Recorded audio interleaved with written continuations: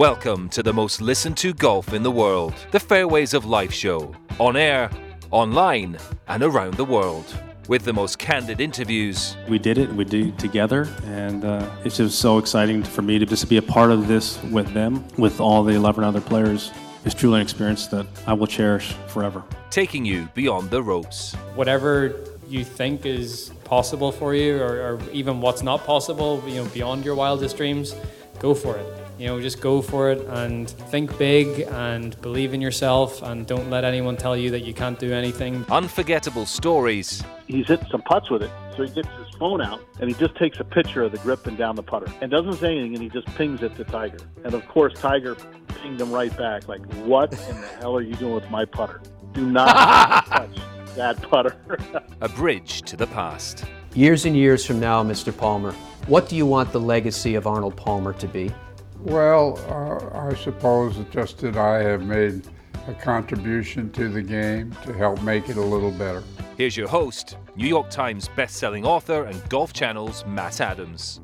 What is going on, folks? Welcome to the program. Absolute delight to have your company. A lot going on at this time with golf. I know that probably sounds strange to you as we're in the middle of the pandemic and all the rest, but we have golf scheduled for this weekend, the tailor-made driving relief event at Seminole. We're going to look into that and get into that with a lot more detail tomorrow. And then we've got what's going on with Tiger and Phil. Dom, what are Tiger and Phil and Peyton Manning and Tom Brady? What are they calling that event? I think it's called like the Match 2 or something like that, but that's going to be on TNT the following Sunday, on the 24th. Yeah, so we have two live events coming up, and I think it's going to be curious to see when this event airs this weekend from Seminole with DJ and Rory against Ricky and Matt Wolff. I have a sneaky feeling that they're going to do huge ratings just because people are, all sports fans want some live sports. So we'll see how it plays itself out. We'll talk about that some more tomorrow. Steve Sands, who will be on site this weekend, will be joining us on the program to talk about that and more. Well, as you guys know, we wanted to, through all of this, continue to do our show every day the way we always have done for years. And our hope was that it would give a little bit more of a sense of normalcy, admittedly, selfishly to us as well as everybody else. Where it's not just a constant stream of information coming in one way or the other about what's going on with the virus and efforts surrounding it. So we reached out to, how do I define it? People who own pages in golf's history books. Cut and dry. More often than not, these are major champions, and more often than not, their stories are incredible. But along those same lines of more often than not, it's rare that a major champion was a flash. It usually has a whole story that's built around it from an ascension to what happened and what they achieved and everything that goes along with it. That's very much with our case with our guest today. Jerry Pate is joining us on the program in just a minute. He collected 15 professional wins throughout the course of his career, 8 of which were on the PGA Tour, including the 1976 U.S. Open. He also won the 1982 Players' Championship. That was the first at TPC Sawgrass.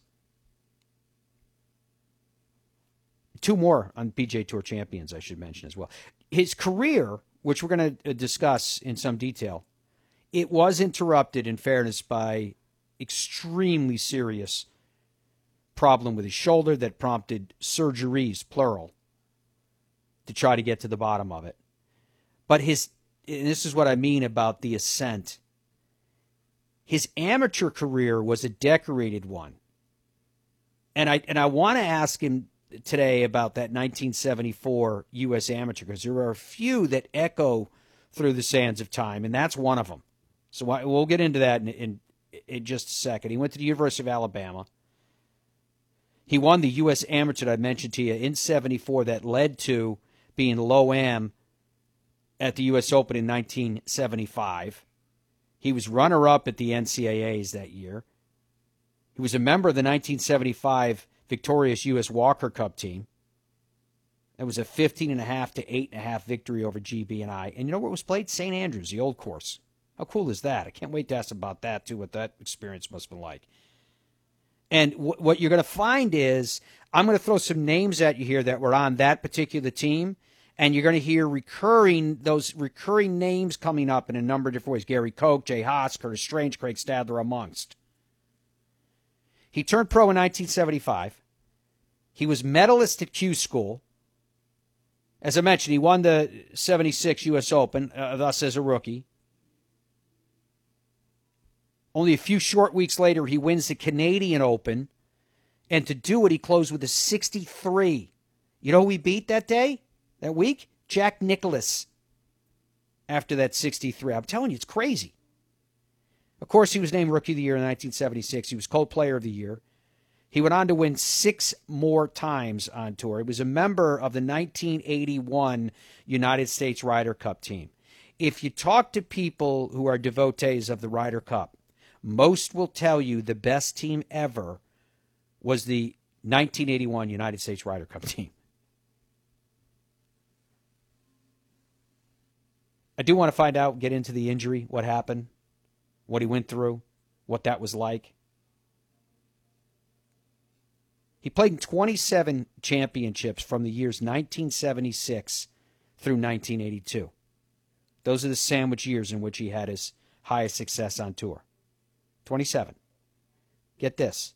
Jerry Pate had 10 top 10s out of 27. That's a 40% clip of top 10s in majors. Just to give you a sense of the company that keeps through that run. Rory, 44%. Tiger, 48%. Jack, 44%. Dustin Johnson, 40%. Jordan Spieth, 35%. Tom Watson, 31%. Lee Trevino, 25%. Did I tell you Gary Player? He's 29%. So he only played in 38 majors total. He finished in the top 25 in 20 of 35. He had 11 top 10s, a third, 2 runner-ups, and, of course, that U.S. Open victory. On top of that, he is a very successful golf course designer and a very successful businessman, both with the golf carts and the turf business and everything else he has going on. Fascinating individual is Jerry Payton. We welcome him to the program. Jerry, how have you been? Oh, I'm fantastic, blessed. God's been good to me, and you gave me quite an introduction. I don't even know how to follow up, but with the short career I had before I was injured in 1982, about a 7-year stint, God had a plan for me to do something differently, and I was able to do so many different things that you couldn't even dream of. Meet a lot of different people, be in different fields of businesses, and have a business now that 3 of my children are involved with me. My brother's involved. I've got other relatives. Enjoyed meeting so many people. And, I look back to 1976 when I started, and even though I planned on playing 5 Champions Tour events this year, I still play a little bit at 66. I think, God, what would it have been like if I had done nothing but just play the tour my whole life? In hindsight, sure, I might have won a lot of tournaments, made a lot of money, but it's been kind of boring, because I've been able to do all these other things. In fact, you mentioned shoulder surgeries. I just hung up from an hour-and-a-half board call with the Andrews Institute Foundation Board in Pensacola, which Jim Andrews, I was involved with Jim as early as 1978. I played with him when he was in Columbus, Georgia, and I was involved with him there on the foundation board. He was the most famous at 78 years old, still the most famous sports medicine doctor of all time, done over 50,000 surgeries. And wow. People go, there's no way. Well, he has. And he and a couple other guys, Frank McHugh and Lanny Johnson, were the pioneers of arthroscopy of the joints. And the crazy thing is, I'm still involved with Jim Andrews, and he's, to this day, is one of my closest friends. And he says, it wasn't people like you. It wasn't for people like you to just keep trying to have surgery from 1982 when I got injured until 2008 was my last surgery, and I think they finally fixed my shoulder. We learned by people that just kept trying to rehab, kept coming back. And so it helped a lot of people, and that's what life's about, giving back. How can you help somebody? Not how can you be a taker, but how you can be a producer and a giver. That's very cool, Jerry Pate. I'm going to take you back to a quote from you back from 1988, where you said, quoting, "All my life, the check was on its way to the bank every week. The course was perfectly manicured. The hotel room was cleaned for you every day. I always had new clothes from the sponsors. There were packages of brand new golf balls in the locker every week, and the clubs were all shiny because the caddy washed them. It was a perfect world. And when the bubble broke, the toughest thing to realize was sometimes things just don't go the way that you'd like." Close quote. How hard was it then for you to take that after the description of all things that were paved in gold that led to it? Well, it's kind of funny. I've been a Toro and Echo and club car distributor now 22 years in the Southeast. And I know the last chairman of Toro, Mike Hoffman, said, "You're the most competitive guy I've ever met. You're always pushing the envelope here. You want to be better. You want us to do better, blah, blah, blah, blah, blah." And I said, "Mike, you don't even know. You go hang around Jack Nicklaus, Hale Irwin, Gary Player, Lee Trevino." I said, "They cut your heart out. They're so competitive." And the craziest thing about that is you learn how to compete, but you learn how to be fair in competition. That's the beauty of golf. There's so many basic boundaries of life skills, of being fairness and being a giver and not a taker. The PGA Tour has always pushed that. The PGA Tour's given back more money to charity than all these sports, and all the hundreds of millions of dollars and billions of dollars in these sports. And PGA Tour is all about giving. And so that was the philosophy that I had been brought up on. And so when I was injured at age 28, basically my career was over. I had a 10-year exemption. And about 3 months after winning the Players, had a 10-year exemption. My career was done. And I floundered around 3 years before having surgery in 85, 86, 87, and realized it wasn't going to get any better. Didn't have proper rehab, had good surgery. And so I ended up going to work for ABC Sports for 5 years. And then my wife didn't want me to be on the road doing that. So I came back and I worked about 4 years with CBS, and she still didn't want me on the road. She wanted me to be home with my kids. So I went into doing other things. But it was one of those things in life where I didn't look back. I just kept trying to go forward and do good things with my life. I've always been extremely competitive. I've been very vocal at times.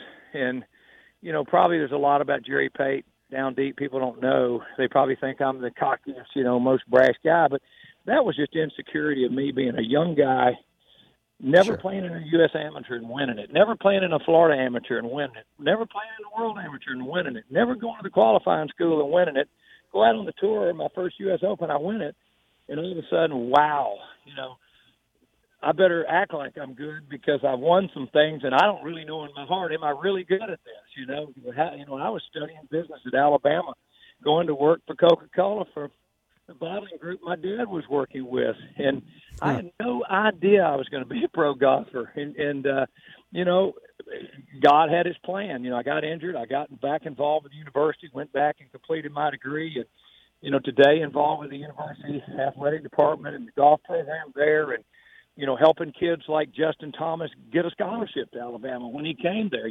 That makes me feel good. And I can remember as a kid hearing people say, I went to Wake Forest, Curtis Strange did, or Jay Haas on the Arnold Palmer Scholarship. And I'm going, God, I'd like to be successful enough to endow a scholarship at Alabama once I was there, because we didn't make any money on the tour in the 70s.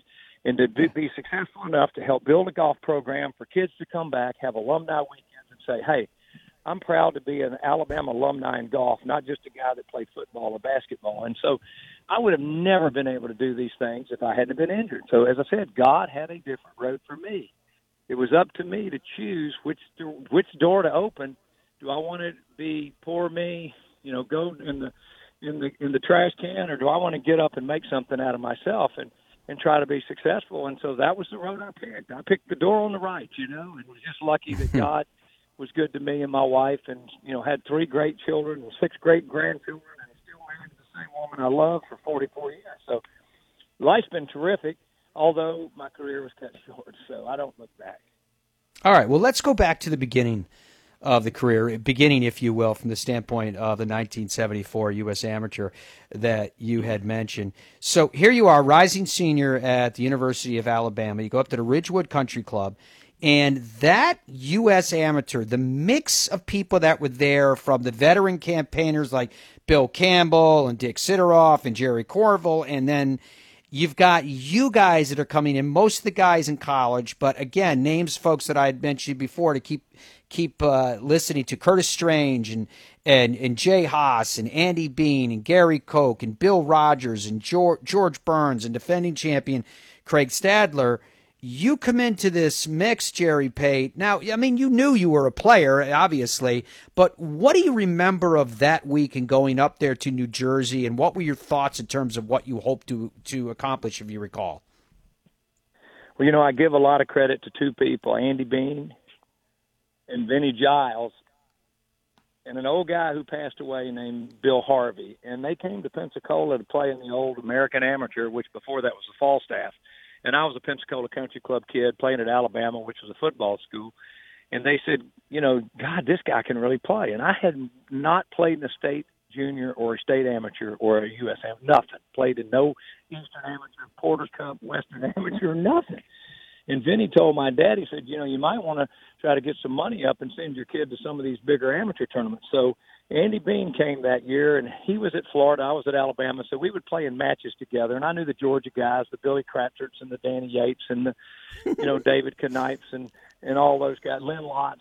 But I was an Alabama golfer. We couldn't beat anybody. And so Bean says, why don't you come to Lakeland, Florida? The Florida Amateurs at my golf course down there at Greenleaf. I said, I'm not good enough. He said, no, come stay with me. He called the guy who was running the Florida State Golf Association. He said, well, the field is full. He said, you got to let this guy in. He's a good friend of mine. He's good. He says, okay, we'll make an exception. So he let me in. I go and I stay at his house, and guess who I beat by one shot to win the Florida Amateur on the last two holes, Andy Bean. And so wow. He said, well, let's go try to qualify for the U.S. Amateur. It's in Jacksonville. I said, you can stay with my grandparents. My granddaddy was an old member of Ponte Vedra in San Jose, so we go down there and stay at my grandparents' house. And we go and qualify. Both of us qualify at San Jose, and I won the medal. And when I saw that medal, I went, oh, my God, I'm going to the U.S. Amateur. And so I get up there, and there's Vinny's up there and all these top amateurs. And Vinny kept saying, you're a fine player. You just got to believe in yourself. And it was one match, second match. I ended up winning 8 matches, beat John Grace in the finals, who could really play from Fort Worth. In fact, John Grace got beat the next year in the finals by Fred Ridley. So he was back-to-back. Wow. Small world, because Fred was in Florida at the time. And, hey, Fred was a hell of a player, and he was hardly playing in any of the tournaments. And now he's the chairman of Augusta National. And it's a small world. Fred and I are very close friends. But, in that group of people that we played college golf with, it's amazing how many people had success stories on the tour and off the tour. Yeah. It was just that kind of time of life when Vietnam War was going on in the early went left or right. You either wanted to be an established kid and work hard and earn, throw a paper route and try to get a job, or you wanted to say, the heck with establishment.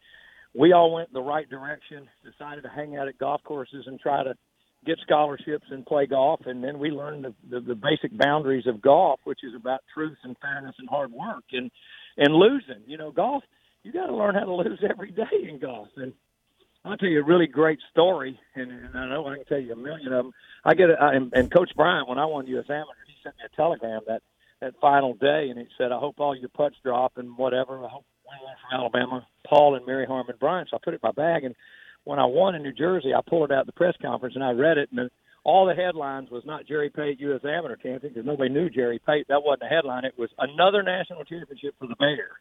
So that was the headline, was Bear Bryant's boy won the championship. They didn't know who I was. So anyway, that's amazing. Bryant calls me. I'm on the tour.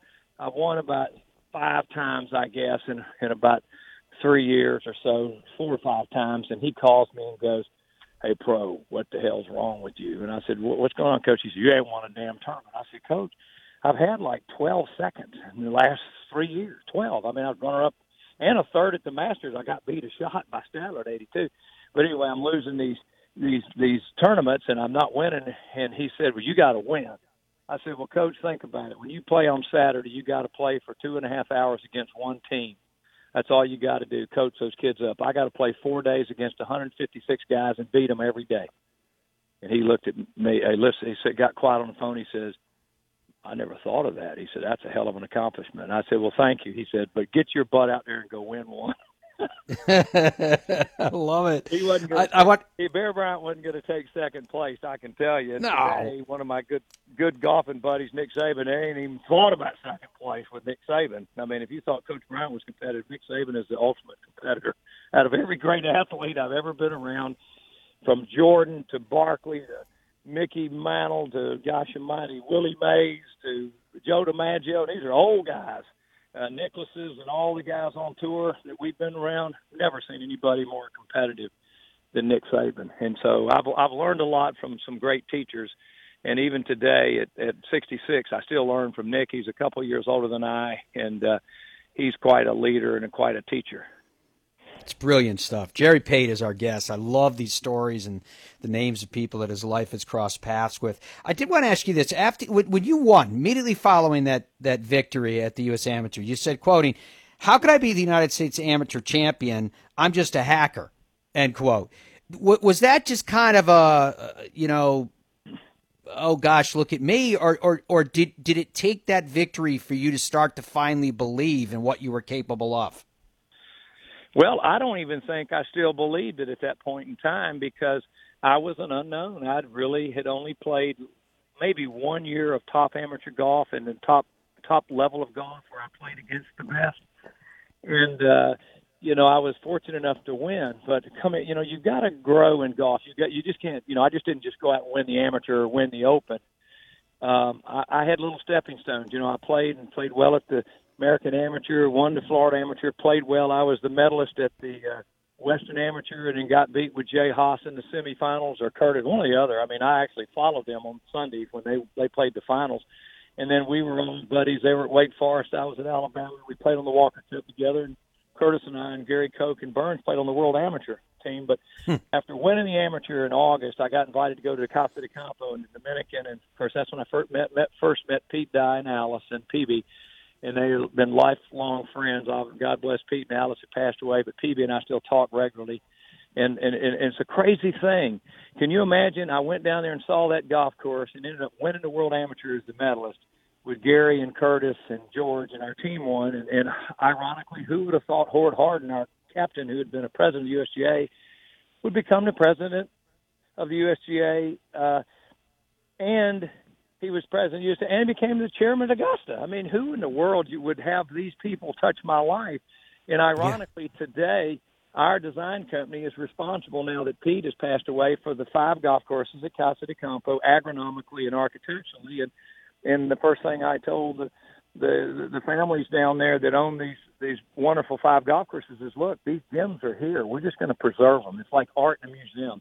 We're just going to keep the dust off the paintings a little bit, maybe touch up the colors a little bit, but we're not putting a bulldozer out there at Casa de Campo, especially on the Teeth of the Dog. It's one of the greatest golf courses in the world. And so to get to go down at 21 years old and play in Dominican Republic, I just turned 21, and then win there and come back home. And on my senior year of college, I'm winning these college tournaments now, and I didn't win the NCAA. Jay beat me. I had a shot to beat Jay, but didn't pull it off at the Scarlet course at Ohio State, Nicholas's course. And then, we played the Walker Cup, and our team blew everybody away. And ironically, I lost all 4 matches. And here I was ranked number 1 amateur in the world, lost all 4. But I had to get up off my knees and get rid of the tears and go hit it again and keep trying. And then, of course, Stadler and I were good buddies, and we turned pro together and went back with Gary Koch and went back to the British Open in '75. And Gary and Stadler and Burns and I, the 4 of us, and they all qualified at Carnoustie the year Watson won, and I missed the cut. I missed the qualifier at St. Andrews, and it was over at Carnoustie, the actual championship. And so I take the train to London and stay with a Walker Cupper named John Davies, who's a long-time, very respected member down at Sunningdale. And to this day, I still see John at Sunningdale. He lives back and forth between Spain. But if I hadn't lost in qualifying, having a loss, I wouldn't have had a gain of a friend of John Davies. I would have played there and gotten on the plane and flown the next week to the Swiss Open. Instead, I didn't get to play at Carnoustie in '75, and that was absolutely – I remember being in tears in the room with Stadler. going, I cannot believe y'all got qualified for the British Open. That was our first time as pros, and I was 21 years old. I hadn't even turned 22. And I thought, oh, my God, you dummy. You should have got your college degree and completed it and gone to work for Coca-Cola. And here I'm over here turning pro, didn't make it. And so you have to take that loss and learn from it, forget about it, put it behind you, and move forward. And it's the old saying my dad taught me. And, I talked to Nick Saban about this. You play one play at a time, not the game at a time. You play one play. And when I first met Nick, he said, what do you think about? I said, playing one shot at a time. Never get ahead of yourself and forget about the last shot you hit. I don't care if you made a hole-in-one or an 8. You forget about it and move forward. So I had to forget about that week, go have fun in London with John, play the Swiss Open, came back, played a few times, played at Westchester and Pinehurst. Then I went to the qualifying school, got my card, and then I went out on the tour. And you talk about losses, the first hole at qualifying school in 75, I'm teeing off on the 10th hole at the Magnolia at Walt Disney. The hardest hole to start on out of all 6 holes you could have started on the 3 courses. I make double bogey. First hole.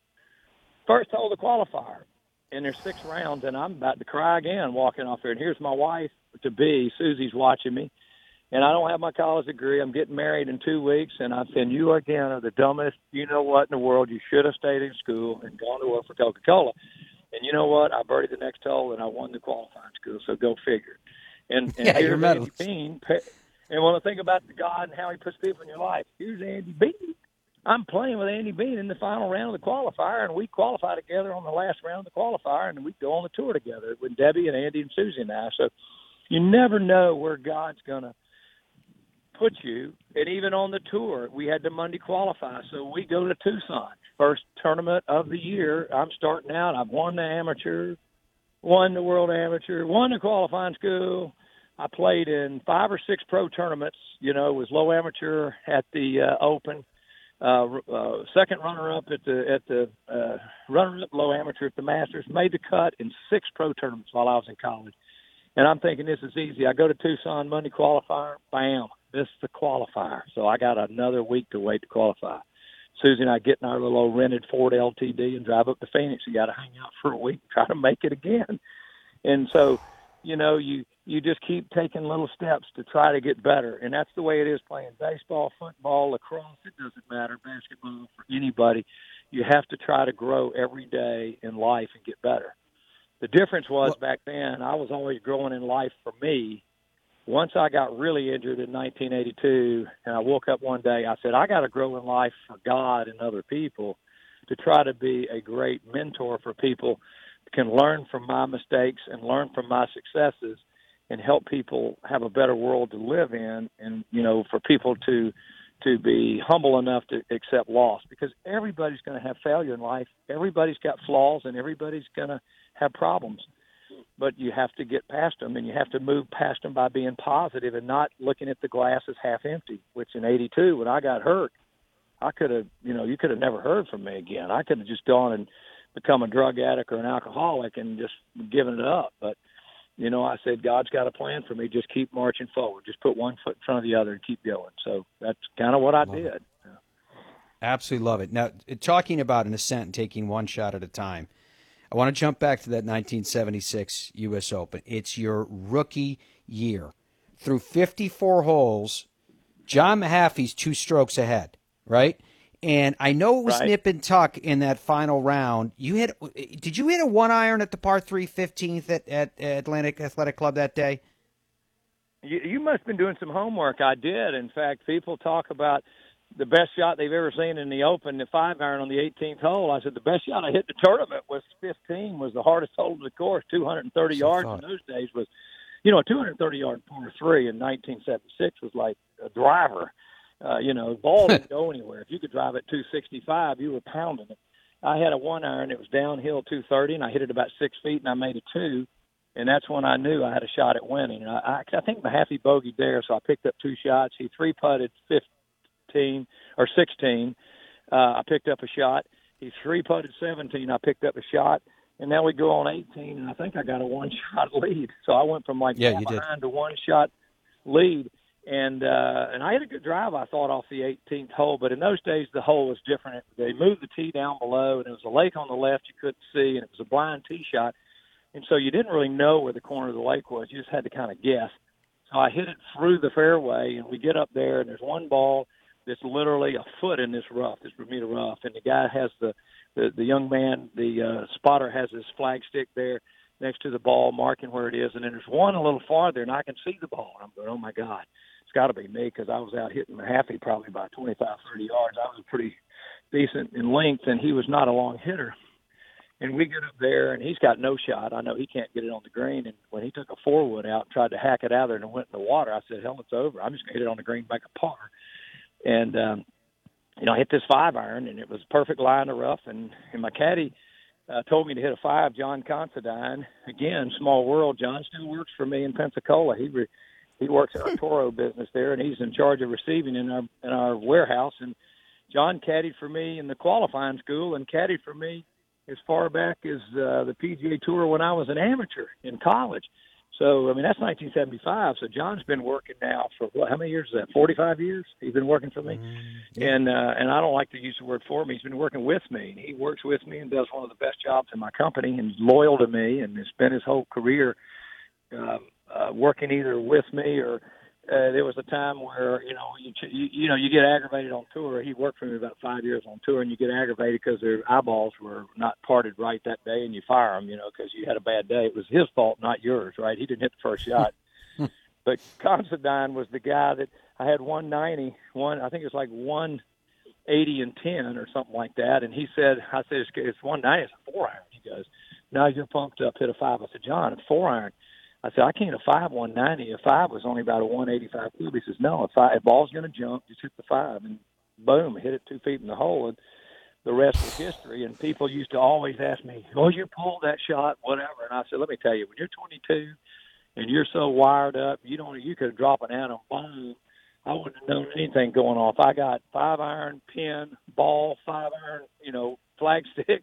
Your brain is like hitting the ball on the range. You're in a zone. You just look at the flagstick and bam, and I hit it. And the last thing I didn't want to do, believe it or not, the pin was on the left. I didn't want to go to the right because the green actually started getting shallower up the right side because there was a creek up the right side of the green, and I was coming from way to the right, shooting across the creek, and so I didn't want to go to the right because anything to the right of the green was in the lake. I had a bunker that was a little bit to the left and behind me, so. And, I hit it up there, and the whole way up there I could see it was close, and I kept asking the USGA officials. It was John Lopheimer and I think Harry Easterly, and I said, are you sure I got to do is make a 4 to win? Yep, all you got to do is make a 4. I said, you make sure, because that was about 2 feet. And I was never, I swear to you, I was never nervous. When I came around that lake, I looked at the scoreboard, and he said, Jerry, all you got to do is make a 4. We've confirmed. And now the ball, I can look inside to see the bottom of the hole. I was that close. And when I realized all I had to do was 2-putt, I'm thinking, oh, God, maybe I hope I don't 4-putt from here. I was so nervous then, I couldn't feel the putter grip. I remember that. And I just said, hit it easy and hit it straight in, and it went right in the middle. But, there's little things like that you remember. And I don't think to this day that I can ever remember being more nervous than that 2-foot putt. Because it was an unbelievable achievement for a 22-year-old kid, to win the Open. And there were so many God things. Bobby Jones' father was a lawyer for Coca-Cola. Bobby Jones worked with Coca-Cola. A lot of Coca-Cola tied in with Augusta National. And Bobby Jones from Atlanta, the headquarters of Coca-Cola. My dad was a bottler. Heck, I was born in Georgia. My grandfather went to Georgia Business School in 1920 in Atlanta. My whole roots are from Southeast Georgia in Washington County. My dad went to school at Mercer and graduated from University of Georgia. My mom went to Wesleyan in Georgia, and everybody thinks I'm an Alabama guy because I went to school there. I'm actually a Georgian.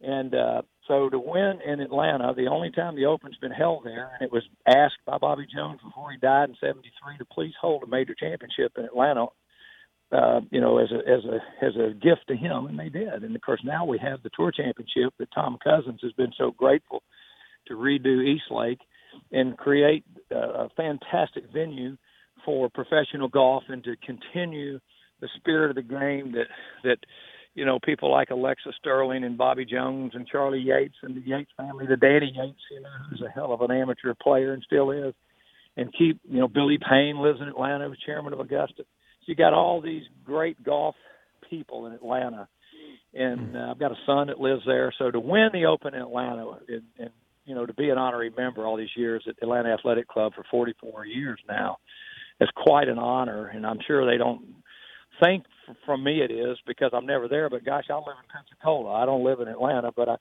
I respect the club, and I respect the membership, and I respect, obviously, the USGA as much as anything. I kind of regret I didn't win the Masters. I got beat a shot there, and I 3-putted at the PGA on the last hole at Oakmont to not win the PGA. So, and that was in a short, as you said, within 7 years. I kind of am sad, but I'm grateful that I got injured, believe it or not. I am very grateful because it kept my marriage together, my kids together. It kept my family together. It got me humble enough to realize that it ain't about me. I'm just a little speck of dust in the wind through time passing through. And even though my name's on that trophy, it's meaningless if I don't do something in life to better other people because I was on that trophy. So I want to continue to try to give back to golf. As I said, I've had a college tournament now 35 years in Birmingham, and all these great college kids and kids today. Tiger Woods has won it, Roy Sabatini's won it. David Toms has won it. He won it so many years ago. Now he's on the senior tour. I mean, guys like Graham McDowell, when he came to UAB, they said, we want to play. They'd never played in it. They got a kid from Ireland can really play. I said, I never heard of him. He says, Graham McDowell. I said, still never heard of him. Well, I tell you what, we'll let you play. And he wins my tournament. And a few years later, he wins the U.S. Open. And I tell him that story. I said, hell, I almost didn't let you play in my tournament because we didn't want UAB in there because they weren't a big-time school like Wake Forest or Clemson or Texas or Oklahoma.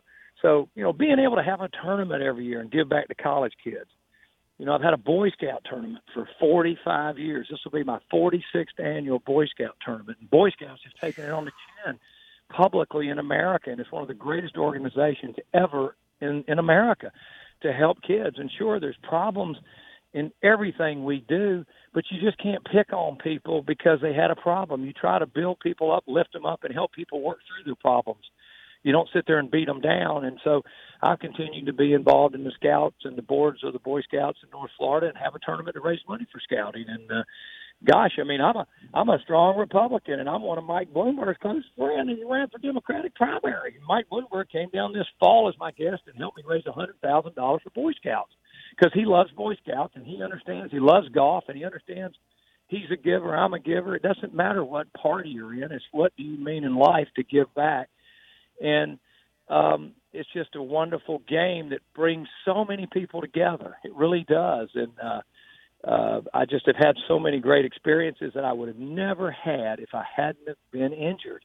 I'm telling you, my life would have gone a whole different direction down another road, and who knows how it would have turned out. But I am positive God had a different path for me, and He helped lift me up to be a producer and not a consumer. Does that make sense? I want to be a producer in life, not a consumer. JerryPate.com is Jerry's website if you'd like to keep in touch with all the things that he's going on from the design standpoint, from the business standpoint, even the golf standpoint, and the incredible history that we were recounting here today and telling you guys about, from that U.S. Open in 1976 to close call at the Masters, to close call at the PGA Championship, to winning the first ever Players that was held at TPC Sawgrass, and everything else that goes into it. My friend, I love your passion. I love your commitment to give back and do for others, and the fact that I know that people are struggling now in particular, and to hear a message from you that was at the top of the mountain and then had to go down into the valley before you clawed your way back out again, I know that it's going to inspire people. You're touching and changing lives even now as you're telling the message of your own life, Jerry Pate. So for all of it, we say thank you. Well, thank you, man. I appreciate it. And my lesson in life is just don't ever give up and don't be a taker, be a giver.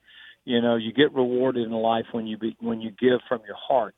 It's very simple as the stories in the Bible of the lady that only gave a penny. That's all she had, but she gave everything she had. And I can remember talking to Jack recently in the last year or so, and kind of hinting. He says, I hope I give everything away that I ever made. And this is Jack Nicklaus now, the greatest of all times. He and Tiger, I would just, flip a coin. But Jack gets it. He gets it.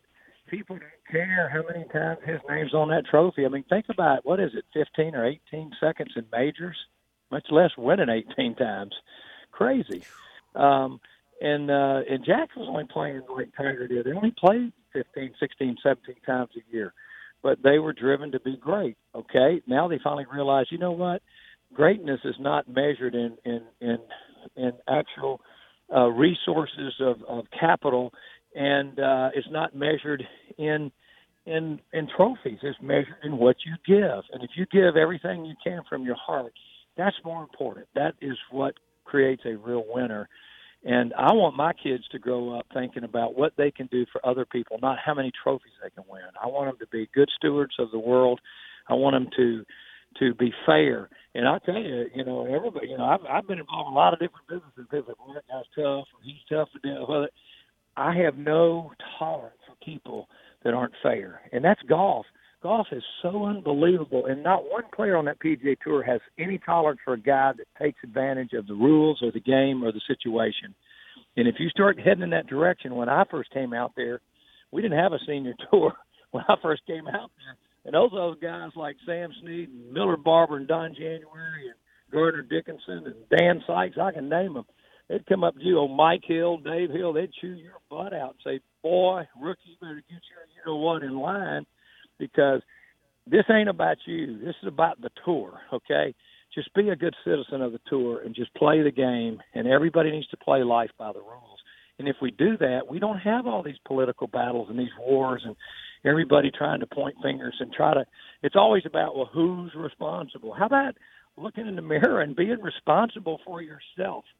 If you're suffering because of coronavirus today or whatever, you have an opportunity. We live in the greatest nation of all times, of more natural resources and more wealth in this country.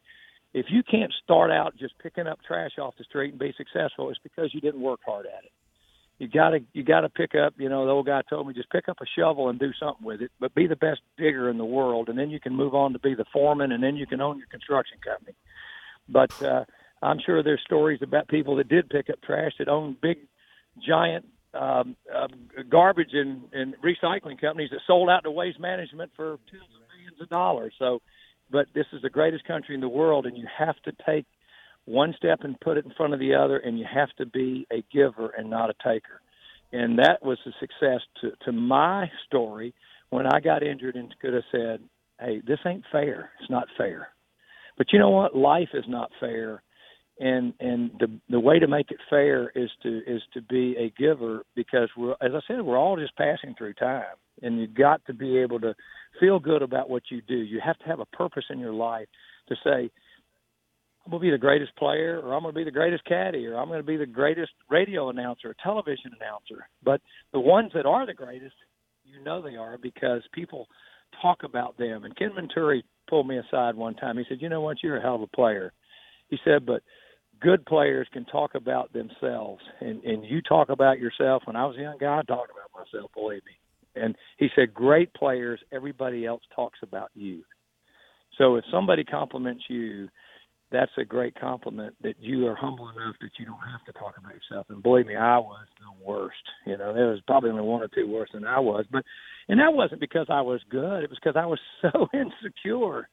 I mean, I was the most insecure guy. How did I put all that together in 2 or 3 years and then go on the tour in 7 years, and poof, it's like a magic trick. I'm gone. Nobody knows. But as I said, God had a purpose. And so I'm very blessed. I have a great wife, Susie, and 3 great children and 6 great grandchildren, and good brothers and sisters that are with me that have good things to say about their families and my family. So that's what's important to me. I love it. I absolutely love it. Jerry Pate, thank you so much for all this incredible amount of time you gave us. It is so awesome catching up with you.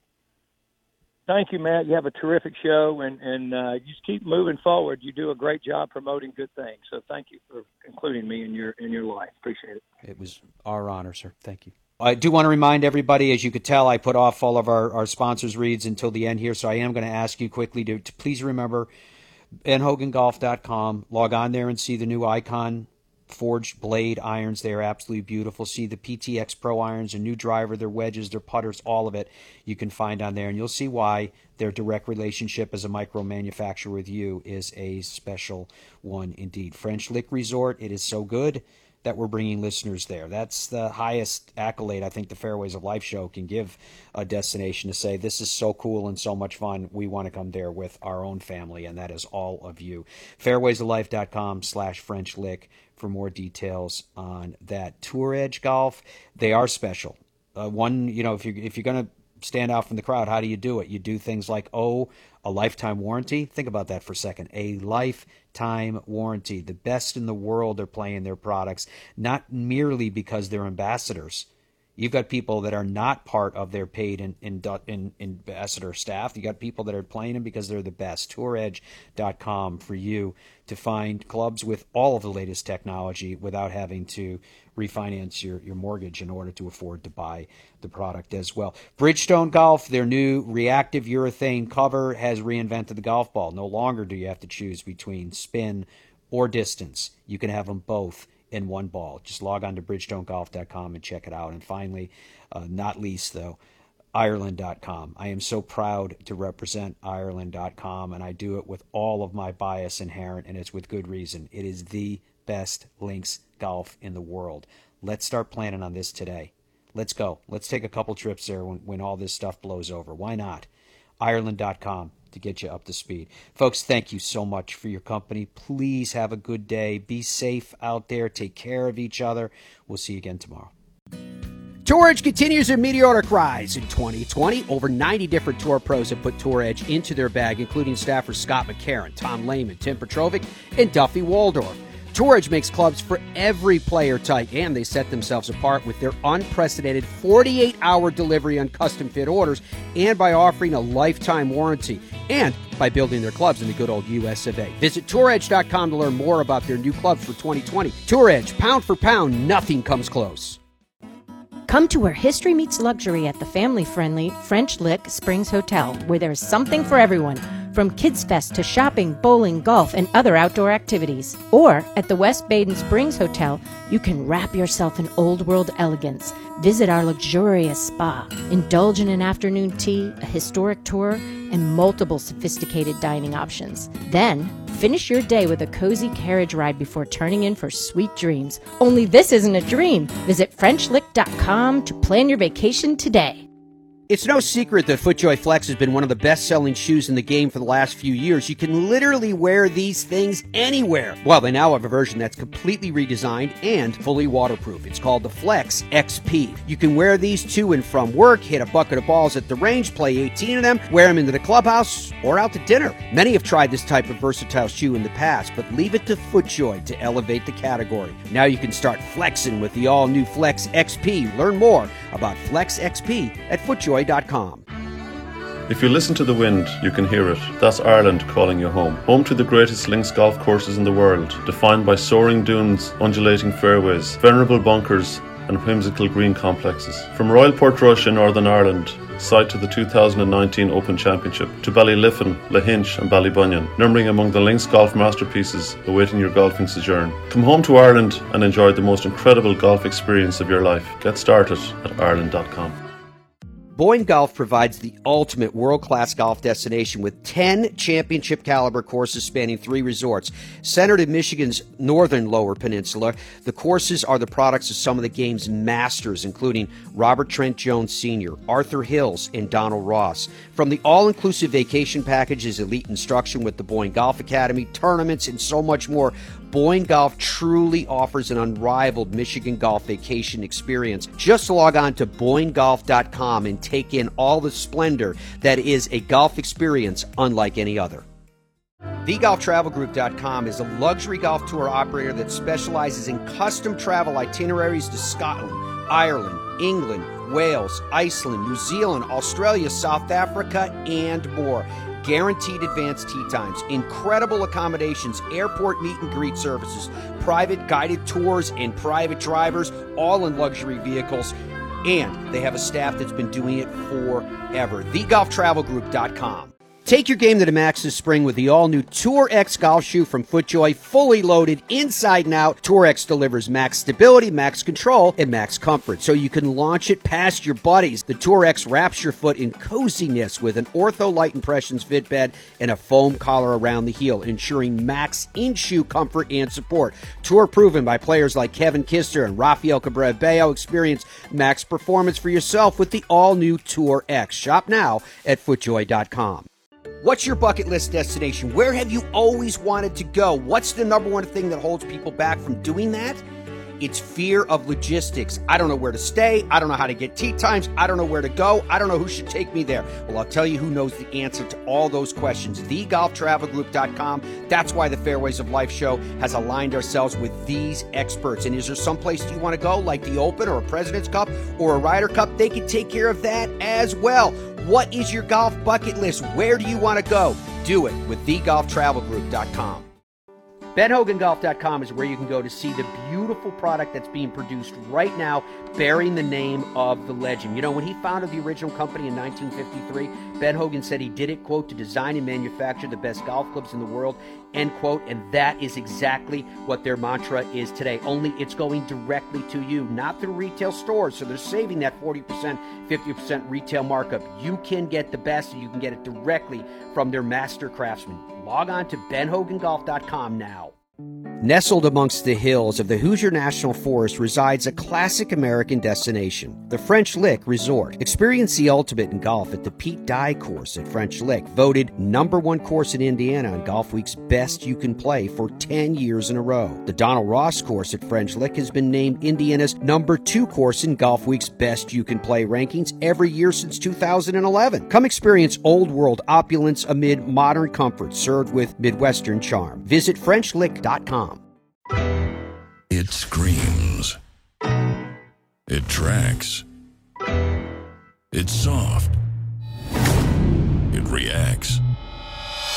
It is the all-new Tour B with a game-changing reactive cover designed to spring faster off your driver and stick longer to your wedges. Try the new Tour B, the Tour Ball reinvented. It's time for you to discover Streamsong, a new kind of resort that takes the everyday ordinary to the absolutely extraordinary. 3 internationally acclaimed link-style courses by golf architecture's iconic foursome of Gil Hans, Tom Doak, Bill Coore, and Ben Crenshaw that provide a golf experience distinguished as unlike any you've ever had before, with undulating fairways, navigating through wild grasses and deep water ponds and lakes, towering sand dunes to find the unexpected experience of playing golf at Streamsong, the ultimate legendary golf destination set apart by the unexpected. StreamSongResort.com.